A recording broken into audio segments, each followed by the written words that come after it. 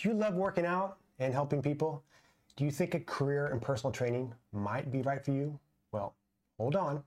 Today we're going over 10 reasons why personal training might not be the best fit for you. But if you hang on till the end, we'll also talk about why this career might be the perfect one for you. Welcome to Becoming the Ultimate Fitness Coach with the Jock and the Doc podcast, where fitness meets behavioral science. Join your hosts, Scott Schutte, a seasoned personal trainer, gym owner, and 360 wellness coach, and Dr. Janine Steester, a PhD behaviorist and expert in all things behavior change, as they share their combined expertise to empower fitness professionals like you. With practical tips, cutting-edge topics, and industry-leading guests, you'll learn everything from motivation and goal setting to habit formation and overcoming obstacles. Whether you're a seasoned fitness pro or just starting off your coaching journey, Becoming the Ultimate Fitness Coach is your essential guide to mastering the art of coaching and changing lives. So to kick off the 10, I got my handy little note cards here. We'll see how this goes. Number 1, money. And I love this one. I love it. You see these ads, 6-figure trainer working from the beach.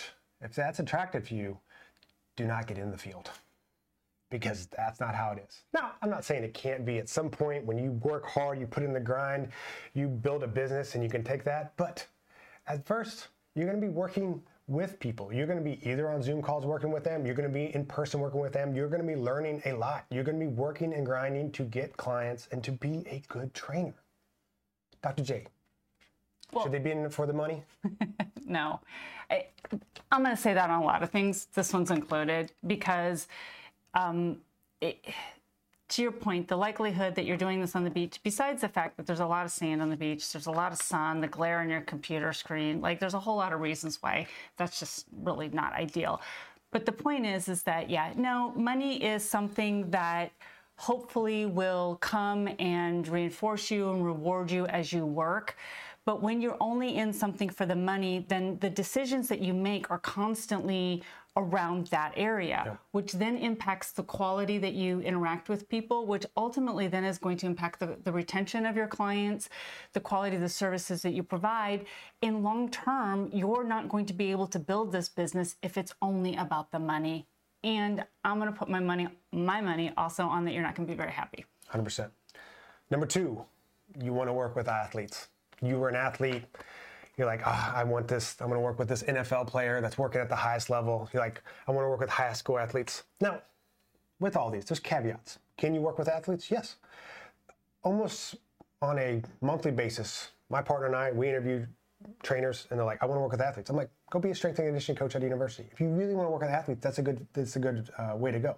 Or there's gyms that are already set up that work with athletes. You need to go work at those gyms. But the majority of the places out there do not cater to athletes. They're not the most of the population. Plus, most athletes can't afford training, so you're not going to make that much doing it. And they're seasonal. So as a business standpoint, it's not the best fit for an overall business. So can you work with athletes? Yes. But if you got in this just to work with the highest caliber athletes, most of the trainers that I know that are working with higher caliber athletes, they put in a lot of work. They work for free for a few years, and they got a little lucky break. Someone from high school that they were working with, that they were giving away some lessons for free, made it, and then came back. And then they gained some traction that way. And so it's definitely a long play. So it's doable. But if you get in this just to work with high caliber athletes, it's probably not the best fit for you. It's also going to be, to your point about working long to get there and knowing someone, it's also a networking game. Yep. You have to be in the right place at the right time. And so if that's also not a natural strength of yours, if you're thinking like, oh, if I just do good stuff, the word of mouth will come. Yeah, maybe, but you do need to be in the right place, the right time. You do see a lot of people take internships and, like you said, work for free in spaces so they can get in front of the right people that will do that. The other thing is how much responsibility you want. If you want a high-performance athlete, you have to train for certain high-performance type of activities, but you also have some constraints, and you also have a lot of responsibility if they get injured or if something happens. So are you interested in that level of intensity and also certain parameters that you're going to be required to work within that might be exciting to tell people you work with athletes, but you might be very constrained in what you can do as well. And my other tip to that, kind of what you're talking about, you got to live in the right town. We're in Columbia, Missouri. There might be a couple professional athletes in the off season here, but you're not making a business off of it. So that's another big point of that. Yeah. So you like to lift. it's your passion. Like, you love going to the gym. So you're like, well, I can just live my passion every day by helping other people work out. But just a little note here. Most people aren't going to work out like you. They're not going to be as passionate about the workout. And if you take your passion and try to turn that into a career that you don't really like the style of it, it's not going to be your passion anymore. Okay. Why did you start working in a gym? Did you like to lift? Well, I'm just putting them on the spot. that was part of it. It's just figuring out the route. Like, I had either going back to the farm or finding something else to do. And this was something else to do. And then I just loved working with people, like having that positive feedback from people. Yep. And that's a good distinction because, so a couple things. If you look at any of the business trades, any of the research and the discussions that business leaders will have on this, is starting a business around a passion can do a couple of things that aren't amazing. One of them is it can kill that passion, because that passion, that preference, the thing that you love becomes work. And sometimes that then kills that passion, and then you start to resent it. You don't enjoy it, and you don't get to do it for yourself as much because you view it as work. And, one of the analogies that I hear a lot is I have several friends whose husbands are contractors, own construction companies, and people socially will always be like, oh, it's got to be like awesome to have him because you can get anything fixed. And they're like, no, we get nothing fixed, because after the end of the day, the last thing they want to do is go build something, fix something in the house, nothing gets fixed. So from a personal level, when the passion is the only reason you walked into something, then it can really kind of take away from what you enjoy and create a whole bunch of other types of things. So it can be part of the picture, but not the whole picture. The next one's is similar to those, but you just like playing sports. It's that transition of like, okay, I played in high school, I played in college, so what am I going to do next? And so I'll start training people. Yeah. When you were playing sports, were you standing all day long, handing weights to people, having conversations that you didn't always enjoy, or were not in the arena that you want, or were you highly active? So again, the thing I always is like, what were you doing? What did you like about playing sports? List the 5 things that you just loved about playing sports. Now go into being a personal trainer. How many of those 5 exists in that schedule, all the things you're doing? And because again, like to your point, you played sports, you like to lift, things like that, but you really liked working with people. Yeah. And that is like number 1 of what you're going to be doing as a personal trainer. Really, this next one is this lack of passion in fitness. So it's almost kind of the opposite we're talking about, like these people that are into the lifting. But I also see people get into this and they're just not really that excited about it. It's like they didn't know what else to do, so they picked this as a path. Yeah, for sure. And to be a really good, and we talk about this a lot, right? Like to be a really good personal trainer, you've got to ongoing professional development. You've got to understand the exercise science. You've got to understand the nutrition science. And we're super bullish about you have to understand the behavior science, because otherwise you don't understand how people work. So that takes a decent amount of education, constant professional development, and those types of things. So if you're not actually even all that interested in all of that, I can't imagine just a harder job than to do something that you're just not even at all remotely interested in, and yet having people ask you questions all day long and want support in something that you could care less about. And you might be thinking, well, who would get into this if they're not really into it? I typically see this for the people that are really, really good shape. And they're like, well, you're in really good shape. Why don't you tell me what you're doing? And they're like, well, maybe I can make some money doing this. But then they're like, this guy doesn't really know anything. He's just naturally in shape. Yeah, exactly. Or yeah, and so he hasn't had to think about it, hasn't had to work on it, and then it's really also hard to relate to those people. 100%. So you dislike regular hours, and this is a big one, because this is something I talk about all the new trainers that start at our facility. Is like, at first you're going to be a bit spread out, because most people like to work before work or after work, so it's kind of that split shift. That being said, I know some gyms that have it set up that you just work in a morning shift or evening shift, so kind of there's some nuances there on like where you're working at. But the most places I know, it's going to be a bit spread out. And as the place you're working for, as you build up your clientele, as you get better, as you spend more time with it, you can start condensing that down. But typically when people start off in this field, their hours are a bit scattered. And so that's very different than the traditional field. It's not like, all right, I'm working 9 to 5. It might be like, I might be working at 5:30. I might be off for a couple hours around, after lunch, and then I may be working until 6 o'clock. So if you really struggle with that kind of scatteredness in your schedule and being on and being off and not having good time management with that, you're really going to struggle as a personal trainer. Yeah, and I know, like, when I started working with you in your gym, one of the things that I spent a lot of time talking to some of the trainers about was they were like, my hours, da-da-da. I'm like, well, you're actually not working that many hours a week. And they're just like, yeah, but I'm not getting anything done. And what they were struggling with was those couple-hour breaks here and there. And I'm like, you're going to have to plan it out. You're going to have to plan your food out. You're going to have to plan your errands out. You're going to have to think about these gaps, where they were just thinking like, no, you work, you get off work, and then you get your stuff done. And I was like, well, that's just not how your career is going to work for a hot minute. So we got to figure out and help you be more planful so you can have some downtime. Well, I don't like going home just for an hour and a half. It's like, okay, well, if you want a break, where can you go for an hour and a half? What can you do? So it was just really getting that mindset out of there, so that people could become much more productive. If you hate change, and we see this a lot throughout the day. Okay, client called in sick, or client had to reschedule, and so your schedule's almost constantly changing throughout the day. So same thing with those hours being all over the place. If you hate that kind of irregularity in like the schedule, like this is not going to be the best fit for you. Yeah, and Scott loves change. Sometimes to the extreme where I'm just like, okay, can we not change one more thing today? But my point is that the strength of that, and I think it's really contributed. So many strengths. Oh my God. Anyway, you can have 10 on that as well. He would love to do a whole episode on that just by himself on his strengths. But aside from that, the notion of this change actually has really supported your ability, I think, to be highly successful because, and I'll watch this, like things are constantly changing at the gym or even in our business.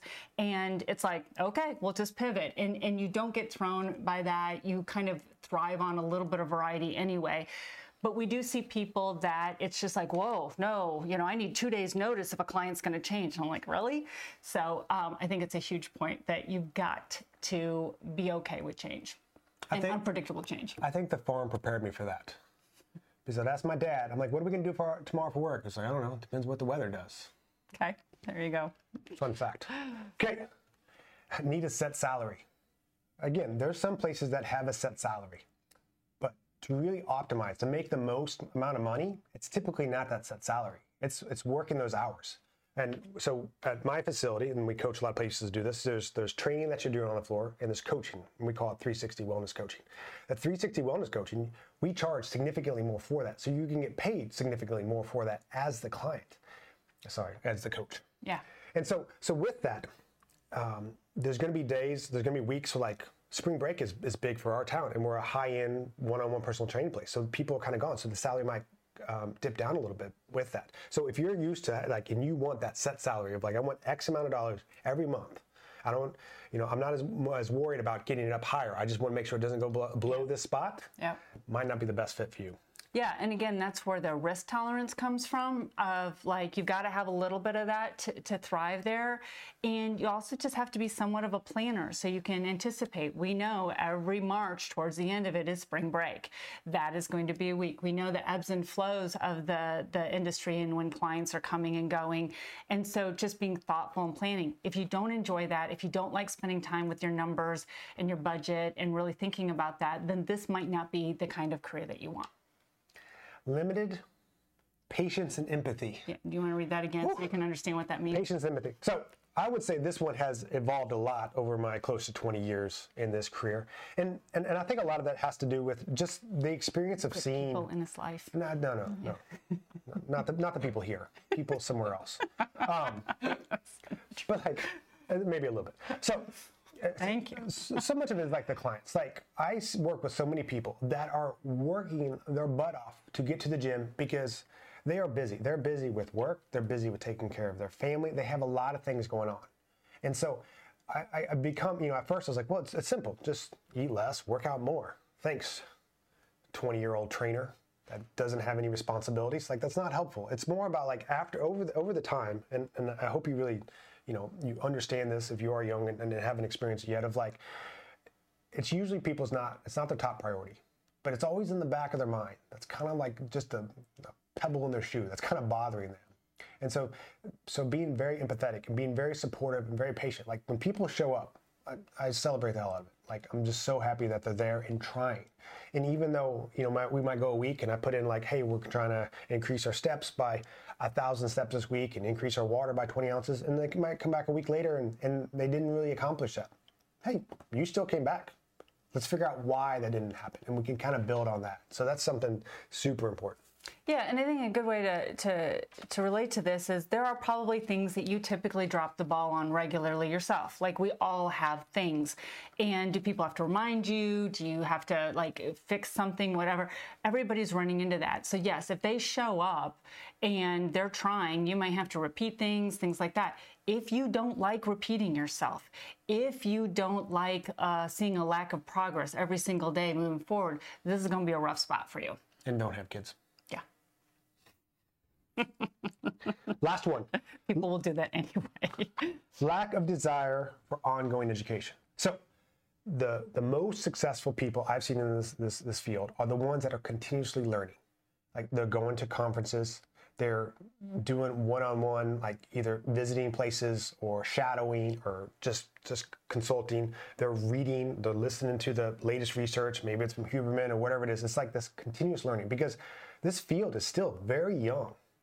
And a lot of things that are passed down are just kind of, this is more of the bodybuilding world, or this is how things have always been done.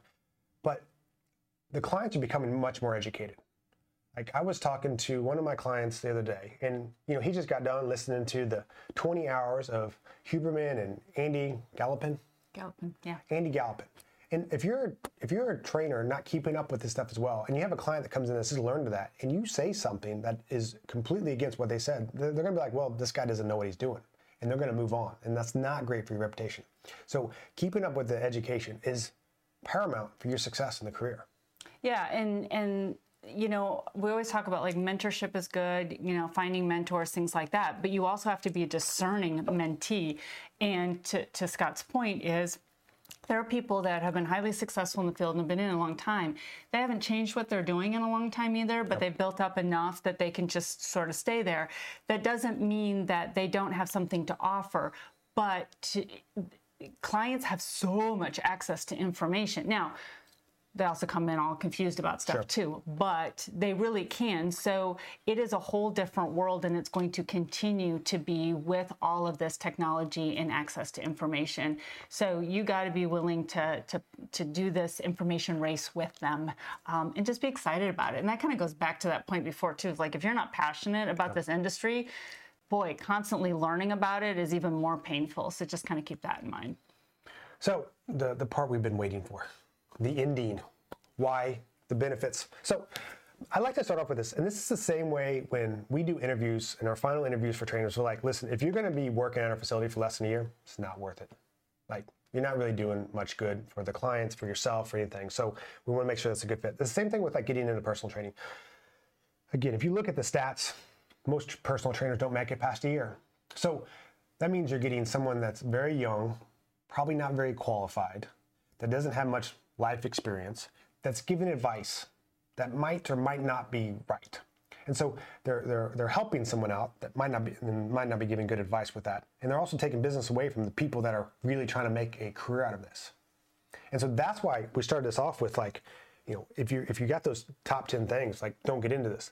But if you do love working with people, you do love learning, like you are empathetic, this can be such an amazing career. I've made great friends in this career. I've made good money. Do you know one? I make good money in this. I really love this business. And not only that, this world needs more amazing personal trainers. If you've looked outside at all, you can see that we are trending in the wrong direction. And by having more competent, educated personal trainers helping people on their complete wellness journey, and that's what we talk about, this 360 wellness of helping them not only just through a hard workout, but helping them the overall fitness, helping them filter all this information that they're getting on a daily basis. You not only can have a very fulfilling career, you can be really helping out the world. And so we're really big on that, as long as you're doing it for the right reasons.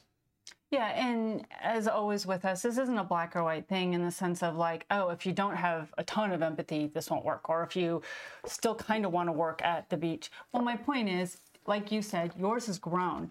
It's just that you're willing and interested to do that. You're open to saying like, oh, that might be an area that I kind of have to get a different perspective or learn a little bit more about how to get my perspective different so that I have more patience and empathy. Because typically a lack of empathy has to do with a lack of understanding. Yep. So the more I understand what people are going through, I can do. So if all of those, even if you still want to eventually work from the beach, like it's not a bad goal. It just can't be the reason that you do this, in our opinion, because the likelihood that you'll get there to the way that it's advertised is low. So just thinking about that. But if this is something that you're interested in and those types of things work, being that kind of person that impacts people, and you can have such a significant impact. And also what's really exciting is, you know, we have the solopreneur, the virtual trainers.